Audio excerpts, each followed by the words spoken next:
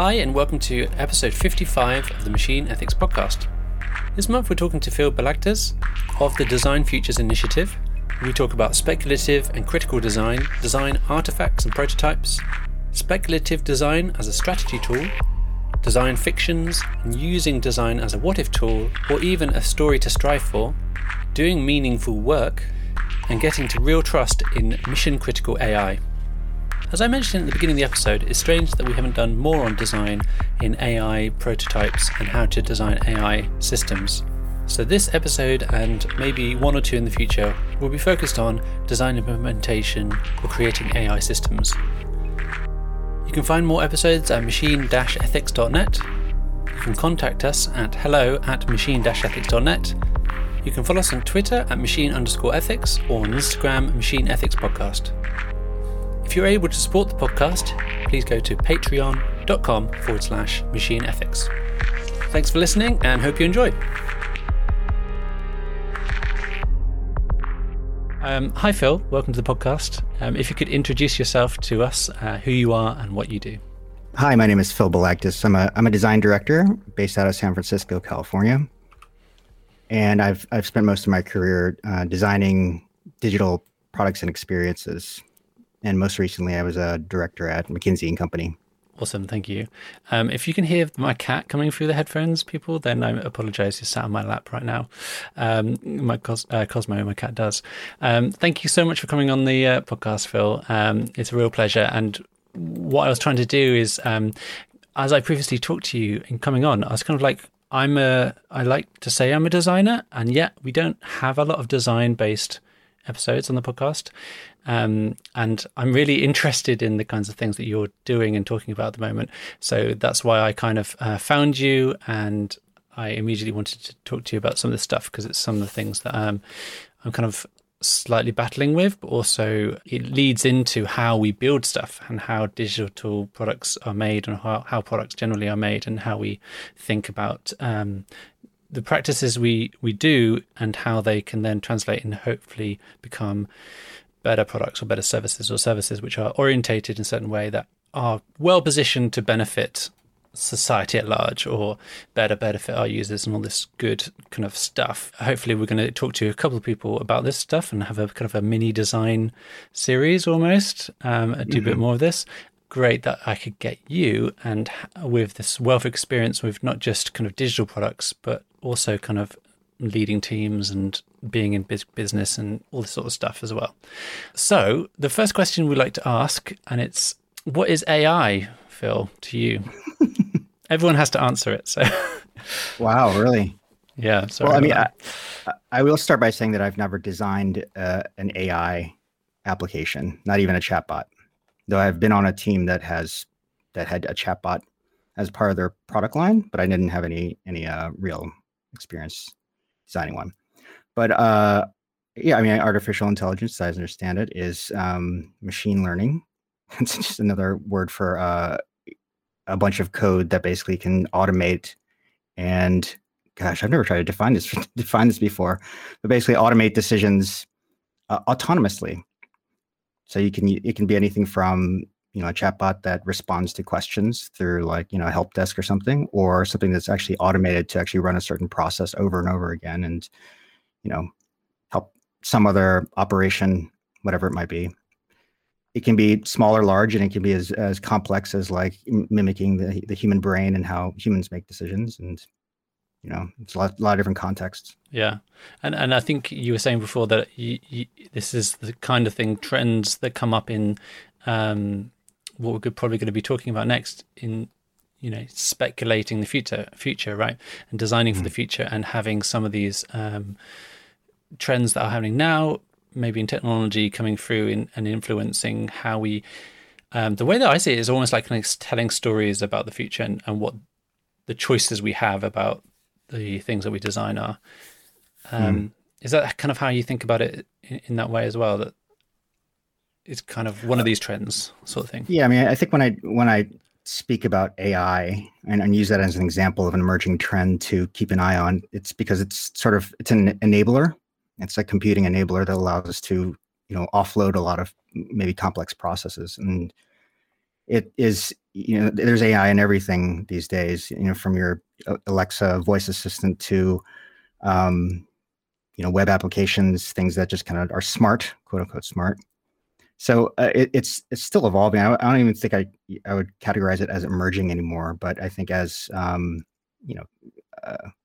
the hardware and computing technology evolves and improves, you'll be able to do a lot more complex processes and solve a lot more complex problems, like in the sciences and stuff. So we just talk about it as like, the things that are growing and being utilized across many different sectors at different levels are things that, you might want to be taking advantage of and use at some point in the future also. So, it's just like having the personal computer around. You should probably, when people were doing trends back then, we're probably thinking about, well, how can we use a personal computer in our everyday lives, whether it be work or home? And so that was something you could probably speculate about. But there's lots of emerging technologies. I mean, you could call a drone an emerging technology also, and find a number of different applications for how drones could help, deliver things, deliver supplies, whatever it might be. Yeah. Mm-hmm. And a lot of the things that I've seen of you, we're talking about this in the context of how do you design things, or how do you take the possibility space of design and navigate that, right? And there's words that come up like speculative design, design fictions, strategic foresight, and there must be others, right? Right. So I was wondering if you were able to kind of unpack some of these for us. How much time do we have? Well, I'll start with speculative design, and it's sort of a type of design. It's mostly associated with like designing for the future, speculating about how design can manifest and play a role in the future. But it doesn't necessarily have to be like 10 years from now. It can be speculating on just a product. It can be a concept of some sort. But like real sort of purist speculative design, which is sort of associated with critical design. That's another term. Yeah. It's sometimes called speculative and critical design. Is designed artifacts or experiences of a future product or service that is used to provoke questions and unpack things we might want to think about. If this is a future we want, or this is a type of product that we want, it can be used as a prototype to understand like is this a thing that we want to see in the world, or is it something that we need to kind of develop, or do we really want to develop and create a North Star towards? Like, it could be a goal. But I think what I've been doing over the past few years is really trying to use speculative design as a strategy tool. And I've had a lot of successes and failures, but I strongly believe that it's another way of kind of prototyping anything in the future and allowing you to just kind of get feedback, like I said, and just get feedback so that you can understand how you might want to build this thing, and what have you forgotten, or it can lead into other conversations around policy and ethics and all that stuff, and sustainability and inclusivity, who's actually serving and all that stuff. There's a lot of different ways to unpack what a future thing is that isn't created yet. And then strategic foresight is another type of futures kind of planning methodology or discipline. It's mostly, you'll find it in like business schools, but it's made up of a number of different, I keep calling them analytical processes. There's lots of frameworks that you can use to look at the trends that are happening today and in the past and kind of project them into the future and create the world, so you can kind of build the context of the world that you want to understand. And you can look at the implications and what are the causes and the root causes of certain trends happening, or the drivers. So you can really just try to understand, like, what's that world going to look like? And of course, it's really hard to predict what the future is going to look like, because there's so many factors that can influence, culture and how the actual future unfolds. But you can use this as sort of I don't want to be so binary about it, calling it a quantitative approach, but you can use quantitative data about trends and like level of investment or interest in the market to understand, like, where trends are scaling very quickly and what are sort of like what we call weak signals. So just kind of like things that are sort of emerging, they look like they have potential. There's a little bit of interest in investment, but there's probably a lot of potential for it to become a stronger signal, in the next few years. And the weak signals are probably the places you want to go to look at for like innovation, like places you might want to innovate and kind of, take advantage of it so that you can create the first products and services in that area. But yeah, I mean, and design fiction, again, is just another form of speculating about about the future or future products and services through a narrative. And some design fiction is really like, it's very immersive. The Near Future Laboratory is very, very, they have a very specific definition around what design fiction is. And they actually like, they create these artifacts and they give them to people and they have them experience it as if they are, it's a real thing. And, it's also for critique if you want, or just to kind of like, have this thing in your life and living with it. And, you can have a story around it, and it's more of an immersive experience. Some speculative design products are just like there for questioning. But the power of all these tools are just other methods for trying to look beyond the immediate tomorrow, because it's kind of, you just use design thinking to just kind of think about what you're going to design for the next year or so, because you know the market really well. You can do a bunch of user interviews and you can pretty much figure out what people are going to want. But looking out 3, 5, 10 years is a little bit riskier. I don't know if it's riskier, but yeah, it's a little bit riskier and a little bit more mysterious, because you have to try and understand, like, what do we know about today and in the past that can help shape a perspective or vision of the future. And these tools can help you do that. And you can create whatever you want. If it's a feature that you think is necessary, a product that you want to bring into fruition, you can use it to do that. I guess coming from obviously from the podcast and from my perspective as kind of more on the ethical side, the idea that you can use these as provocations or kind of interrogations, critiques on an idea or on a future that we could experience in some way, some sort of mock-up or prototype of that, then leads us into the fact that we are then actively seeking out what we dislike or what could be negative about that situation, or what can we steer away from. What is if we were going to go down this road, these are the things that we're going to have to look out for example, and that sort of thing. So I really like that idea of those sorts of environmental ethical factors and all the stuff coming into that thinking as well. Yeah, I mean, it can really unearth a lot of important questions around the things that you should be doing and things that you might not want to do, or the sustainability of something, or a lot. I mean, and if you have a product that has a very long life cycle, also, I use jet engines a lot, but that's actually not a really great example, because like a jet engine, there's a lot of rigor that goes into creating a jet engine, because you have to test it and you have to design it and test it and make sure that it's like flight worthy, and if it fails in any way, you have all sorts of contingencies for it. And that, if you can speculate about something and understand what are all these contingencies for how something could break, or how it could be useful, or how it could be like hacked, or whatever it might be, or it's a useful tool. It's an investigation tool. Yeah, so it could be part of that kind of. I mean, you could have put it under the safety process almost. You could be like, well, we're going to do this because it's helping us with this process, which is a load of unknowns at the moment. We need to fill that gap. Do you think that this is the sort of thing that happens and it's like a one-off or a prototype, and we spend a bunch of time on it, maybe a couple of months, and then we do it and we learn something and we move on, and it's like this single experience of the single product, or can it happen at scale as well? Can you do large scale, broader kind of speculative design practices, do you think? Yeah, I mean, it's basically, there's a lot of things that you can categorize as speculative, right? I mean, just prototyping something and having a bunch of workshops around the world prototyping this one idea is, that you can call that a speculative investigation of some sort. So there's no rules around how big or small a speculation can be. Yeah.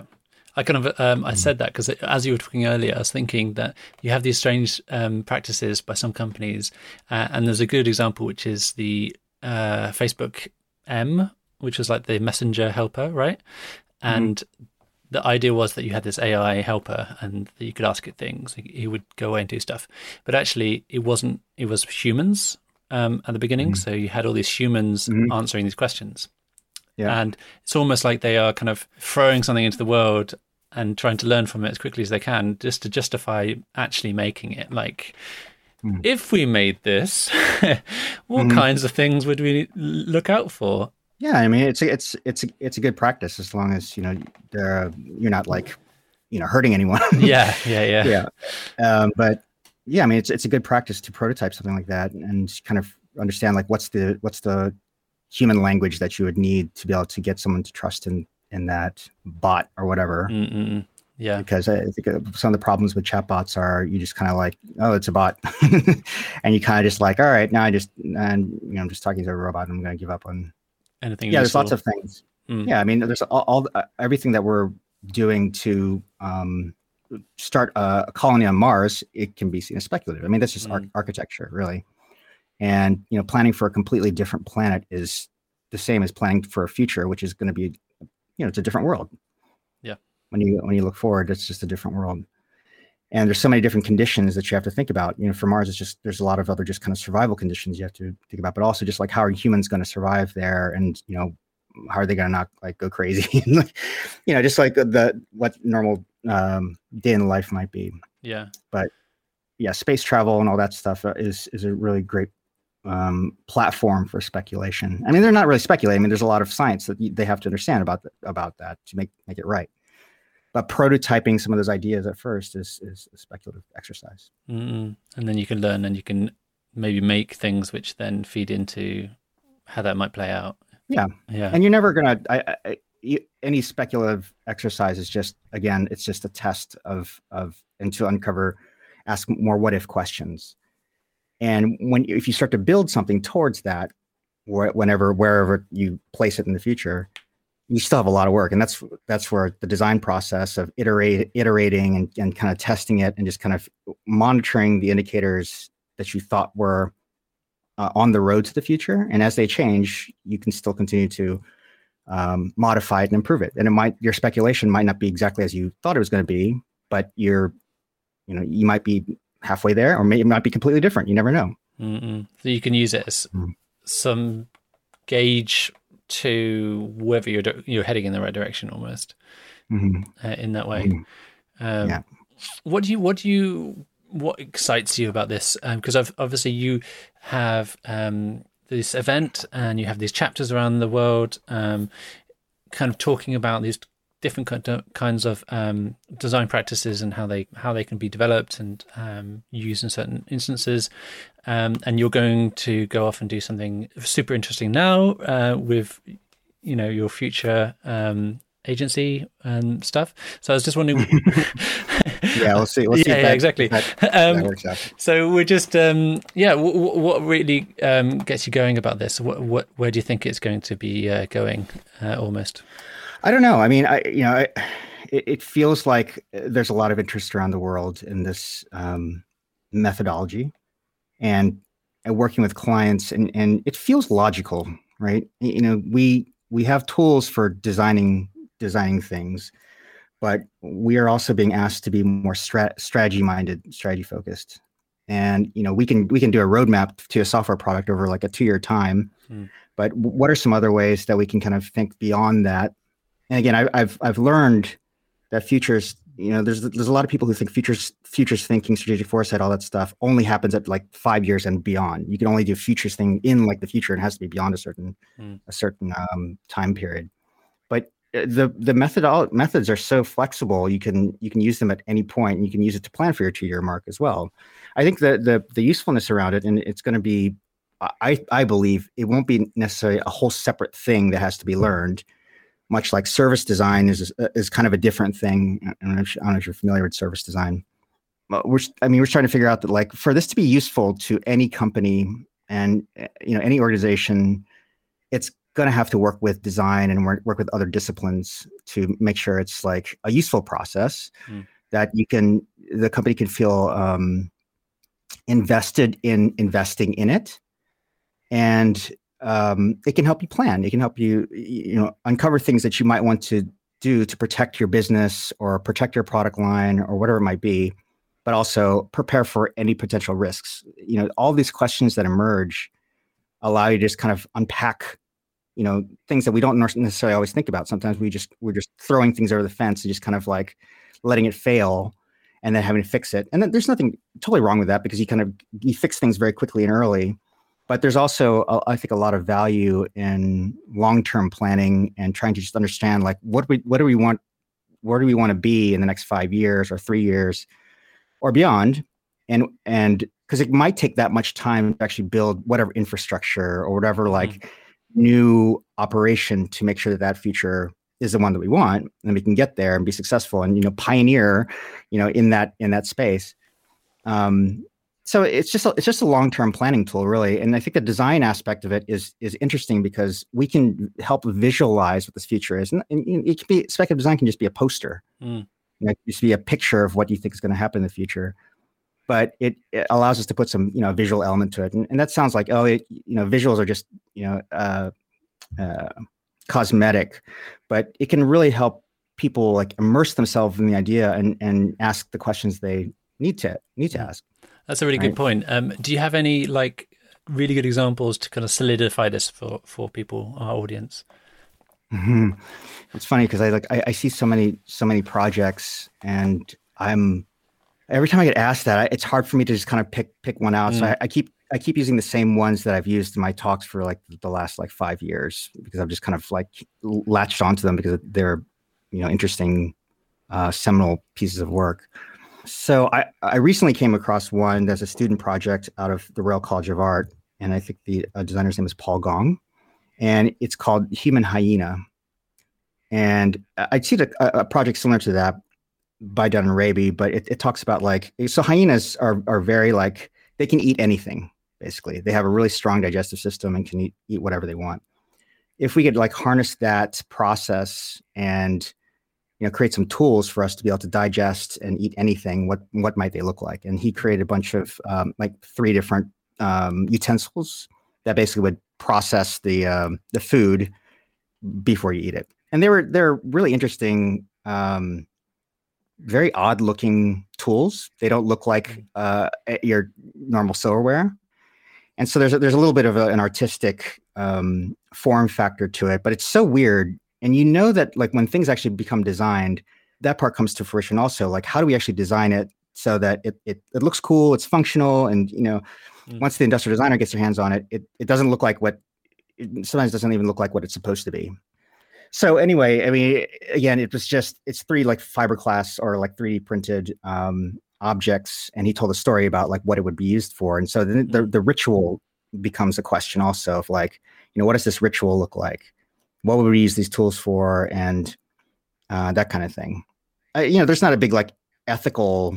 Well, there could be an ethical concern, because how are you actually getting the technology or the chemical processes that the hyenas use? I mean, are you extracting cells or something from animals to be able to create that?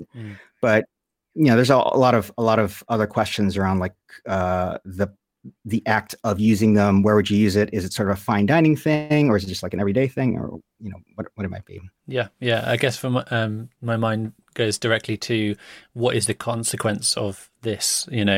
What is like you were saying, the kind of the ritual, but also what impact does that have on the way that we structure our societies? Are there are there other animals that you might extract some sort of process from to help humans, and then does that become a farmed thing, or I don't know, lots of different. Another one that I always talk about is by Aggie Haynes, and it's called Transfigurations, I think, and it's she has several different babies, designer babies, and each one is designed for different purposes, really. One of them has extra folds in its head, and it's basically designed to work longer hours and in hotter temperatures. And we could do that today if we want to. We have the ability to modify and modulate skin. And there's another one that has a missing toe, where you would put you'd insert a hookworm into the toe. And it's for hookworms, apparently, I think it's hookworms, are good for allergies. And so if you need to, cure your allergies, this child has, predicted to have bad allergies, you could just, remove the toe and give it a hookworm every now and then. But, she's taken science, and she's very interested in the manipulation of the body. And so what if we could change our bodies at birth? What are the kind of applications we would use? How would we want to change our children? And then, the child can't actually speak and say yes or no and think about the consequences of that. So you would just have to, who makes that call?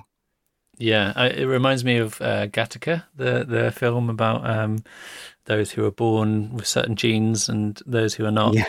And all those, and there must be lots of different examples. It's quite harrowing because I actually do have a baby at the moment as well. It's a very visceral idea to be able to change something about her that she doesn't have control over. And obviously I'm the guardian and having to look after her until she is, much older. So I have certain amount of powers at the moment to do things to her, but it's not, it's not culturally well understood that you directly change the body in that way. But as you said, like there are possibilities there and things, other tools like CRISPR, Cas9 to change, gene editing and stuff like that. So, it always comes back to the examples of Black Mirror, but they are close at hand, these types of provocations, right? Gene editing. So understanding the human genome was such a huge feat and such a huge accomplishment to understand DNA in the body. And now that gene therapy is sort of more accepted, we could have been doing more speculative work early on when we discovered we can actually edit genes and actually cure a lot of diseases and do all kinds of stuff. There's a lot of ethical implications around that too. The sciences and so the biological sciences and a lot of places where there's not necessarily a consumer software product or some sort of product software, but there's they're coming up with technology that can someday benefit the world or synthesize something completely new. There are a lot of questions you can be asking around that. Like, what are the products that we will need? How could we actually use that technology to create products? And then, just like cellular agriculture, which is the science of synthesizing meats in the lab, is not actually, I guess it's not, some people would say it's not very ethical because you're actually taking the scaffolding from animal cells. And supposedly, if you're synthesizing meat, then you're not killing animals, but those cells have to come from somewhere anyway. So it's kind of a weird junction. Anyway. Yeah, I guess we could go down a whole kind of what does it mean to be a biological being and be worth our moral consideration. But we shan't do that now. Maybe another time. So the way that some of this is portrayed, and you are, I'm welcoming argument against this, is it seems like very akin to some people's fine art practice or modern fine art practice, where you're almost responding to you're picking up a mirror to society, and it just happens that you're taking that mirror maybe 10 years into the future instead of having it in your face now. Yeah.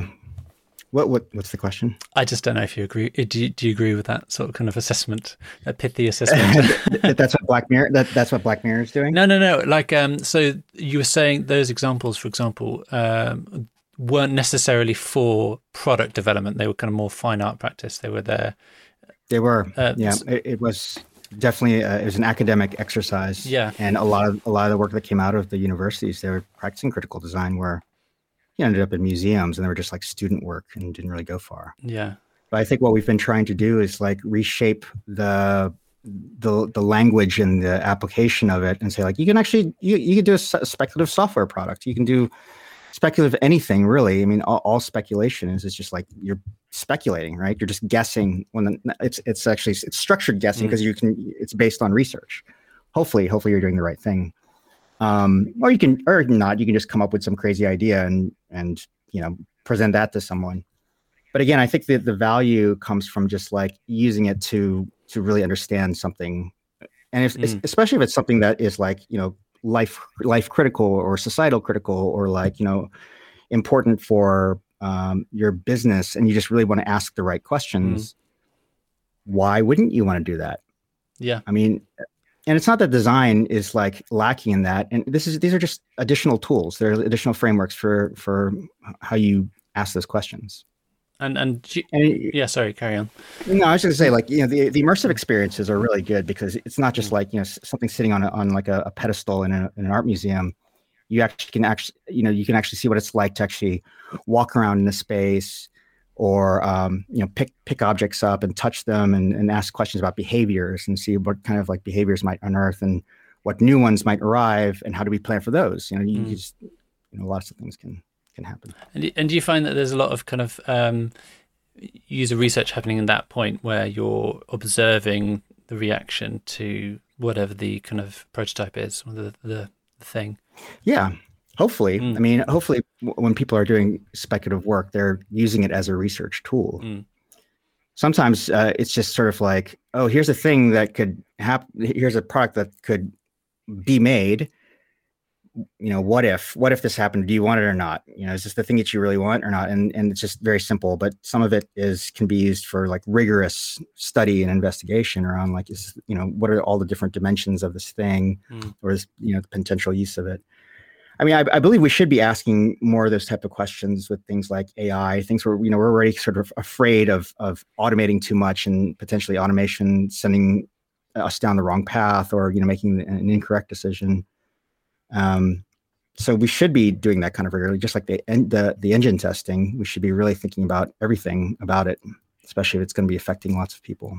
Yeah, and so we could be doing more of these provocations around, especially companies that are, the big 5 companies doing a lot in this space. I know there's lots of smaller companies, but you have the Googles of this world, making some of this reality, and maybe they should be having more of a conversation maybe around this, and I have no doubt that they are doing a lot of research, but this is a way that they could be doing this research. Basically, we could be making these prototypes and trialing them, and getting that feedback from real interaction and real response and that sort of thing. Yeah, again, so like working at places like McKinsey or even just kind of testing out the process lightly at GE, I've had to discover that like it doesn't always look as like futuristic and conceptual and profound as some of the other like academic work does. But again, if you're just using it as a function to ask new questions, it can be useful and it can become the roadmap towards the thing that you want. So do you ever find yourself kind of iterating on that vision, and to the fact, I think you were maybe alluding to it earlier, that you had got this kind of poster that you could kind of put in the office, and that was like a steering tool for the project or the team or whatever? Surprisingly, I don't. It's very hard for me to do like features on my personal life, even though I do talk about how it can be used that way. I sort of naturally always thinking about, possibilities, and sometimes more negative than positive. But no, I don't have, right now, I think with what we're doing at DFI, at the nonprofit Design Features Initiative, and everything has organically grown over the years. It's been very surprising to know that people in all parts of the world are like interested in it. And I always get these like messages saying like, oh, we're so glad you're doing this and thank you. And I'm like, oh, I didn't do anything really. We just we create the platform, and that's all we're doing. And literally, like, I mean, I guess we could say we did a good job of social media, but I think it's been interesting seeing all the different types of applications and interest, because, and you can use it for government work. There's a lot of different uses for it, and we're sort of starting to see the flexibility of the frameworks. And some people might not feel like, oh, this is actual strategic foresight, or this is actual futures thinking, or this is respective design. That's just design. Who cares what it's called? Yeah. I think as long as it's useful and then we can do something positive with it, then great. I don't care. I don't really care what we call it. It might not even be called speculative design in the future. It might be something else. Yeah, I find that like sort of akin to how people think of agile development, where you're saying there's this other way of doing project management, and we just happen to give it a name, And whether you do it like all the same as someone else, it doesn't really matter. You're just doing this. You just this top level idea is that you do things quickly and you iterate and learn and feedback quickly and stuff like that. It's not kind of the nuts and bolts of maybe how that plays out is important. Yeah. And for me, I actually do reach for some of this stuff. So in my own practice, I sometimes do kind of stories. So fictional future stories, not saying that succinctly, and consequence kind of scanning, and those two things. So kind of creating some sort of narrative about the possible futures, and then maybe kind of making some sort of map about how those futures could be created, then provides me with a load of kind of hopefully ethical questions or considerations around the product, and that feeds into some of the stuff that I then advise on, right? Already I'm finding myself kind of reaching for some of these practices, and I'm hoping to kind of, at some point feed that back to the community and allude to the fact it works or doesn't work. So stay tuned for that. But Yeah.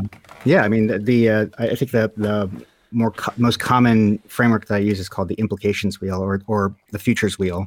And all it is it's a map. It's basically like a mind map that helps you generate a bunch of consequences, first order, second order, third order, or you can do it based on time. So in the next 5 years, 10 years, 20 years, when things might happen, both positive and negative.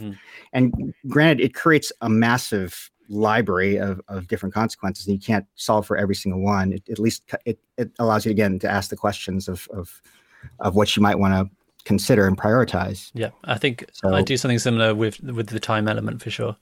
Yeah.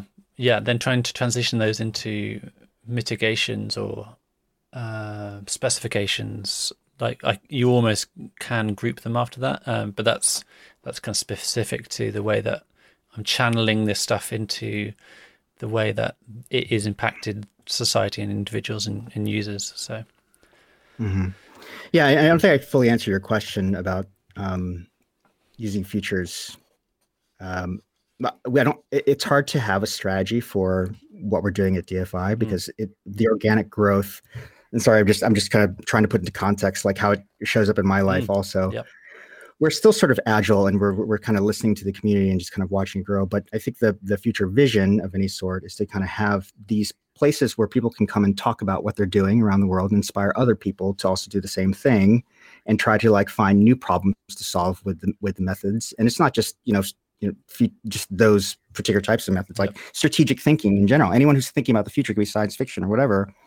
And I mean, I just hoping we can have primer conferences in major regions of the world. We can have more cities and really reach out to places that really could use it at in any flexible manner, really. If there was a you talking about the community and how we can kind of learn from each other. If there was a client who came to you tomorrow with an interesting project, what kind of project would that be? Oh gosh, I don't know. I feel like, I want to say like an important one. I've been trying to get into public sector work for some time, and I know government work is hard and processes and red tape and all that stuff is slow. But I've done retail and advertising and B2B enterprise stuff, but doing things that kind of affect a lot of people who have like trouble accessing information, or like, the convoluted process of like starting a business in a city or something like that, public sector work that can help people who don't necessarily have tools or access to something would be good. Innovating, providing innovation for processes that actually like delivering like food or whatever to people that need it, things that can actually be useful to people. And it's not that the things that I've been designing aren't useful, but it'd be nice to just kind of be a part of something where we're really impacting lives dramatically, like really kind of helping people. But I've been, nervous to kind of seek out those things because it's hard to get into government work. So I don't know. I'm hoping maybe going on my own as kind of an individual advisor, I might be able to find something like that I could tap into. Yeah. So if anyone's listening, we'll have Phil's details at the end. So we're getting towards the end now. The question we always ask near the end is, what scares you? And on the flip side, what excites you about the future, this automated AI-mediated future? I know we haven't been talking too specifically about this stuff, but is there something that grabs you about a current trend in machine learning and AI that is exciting and that maybe is awful? Awful. I mean, I think trusting in AI to manage certain processes is, you have to have a lot of confidence in it. And when it's mission critical stuff, whether it's like autopilot or something, and having to make decisions that really do take really need humans and can be AI assisted, I think are it's exciting to have something where we can actually offload a lot of the work that sometimes takes very long time to process. We've got so much data sometimes with a lot of companies where companies that are undergoing digital transformation have a lot of data to basically make use of and take advantage of to create some new digital tools or whatever. Yep.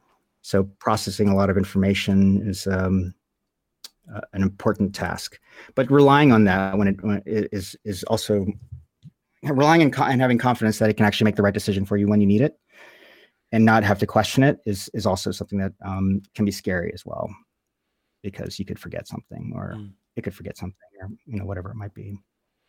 But it's not.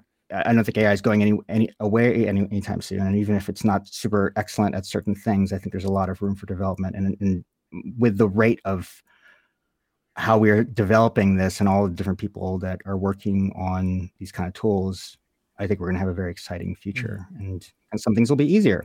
Yep. Do you think you'll lose your job to AI, or? I don't know. Maybe. Yeah. I mean, I don't know. I feel like I'd like to believe that I have some kind of unique offering or capability that can be useful, but who knows? They could have an AI that can be the design director or facilitate workshops or plan out a strategy or something. Who knows? Yep. Maybe. Well, until then, how can people find out about you, follow you, contact you? LinkedIn is a good place. You can just look up my name, Phil Balagtas. I have a Twitter account at NatiaCom1. The Design Features Initiative Twitter account is at @features_design.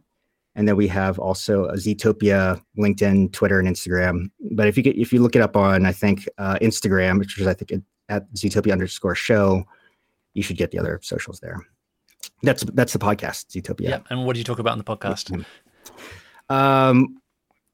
Whatever people are interested in. We basically just ask people to bring in articles that they're interested in, they find funny, compelling, weird, or whatever, and we riff about them for 45 minutes. We just kind of discuss what the content of the article, what it means to society, or speculate on future products and services, whatever it might be. Nice. But yeah, I mean, I'm constantly looking at articles and reposting them for our tiny little Facebook page, and so I've always wanted people to kind of use that as fodder for speculation and come up with ideas or come up with big questions. And so I was like, let's do a show about this. I've always wanted to talk about this stuff. So yeah, that's basically it. Awesome. So check that out.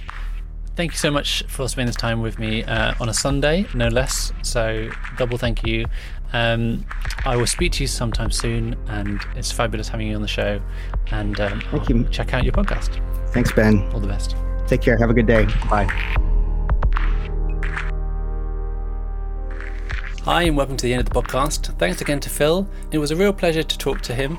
As I do some design consultancy and work with AI teams, it was really interesting to talk to Phil about speculative design and its usefulness and how it can be applied in different ways, and maybe how it isn't just this kind of nice to have and could be built into your process, especially a discovery process. In our next design episode, we'll also be talking about value sensitive design, so check that out.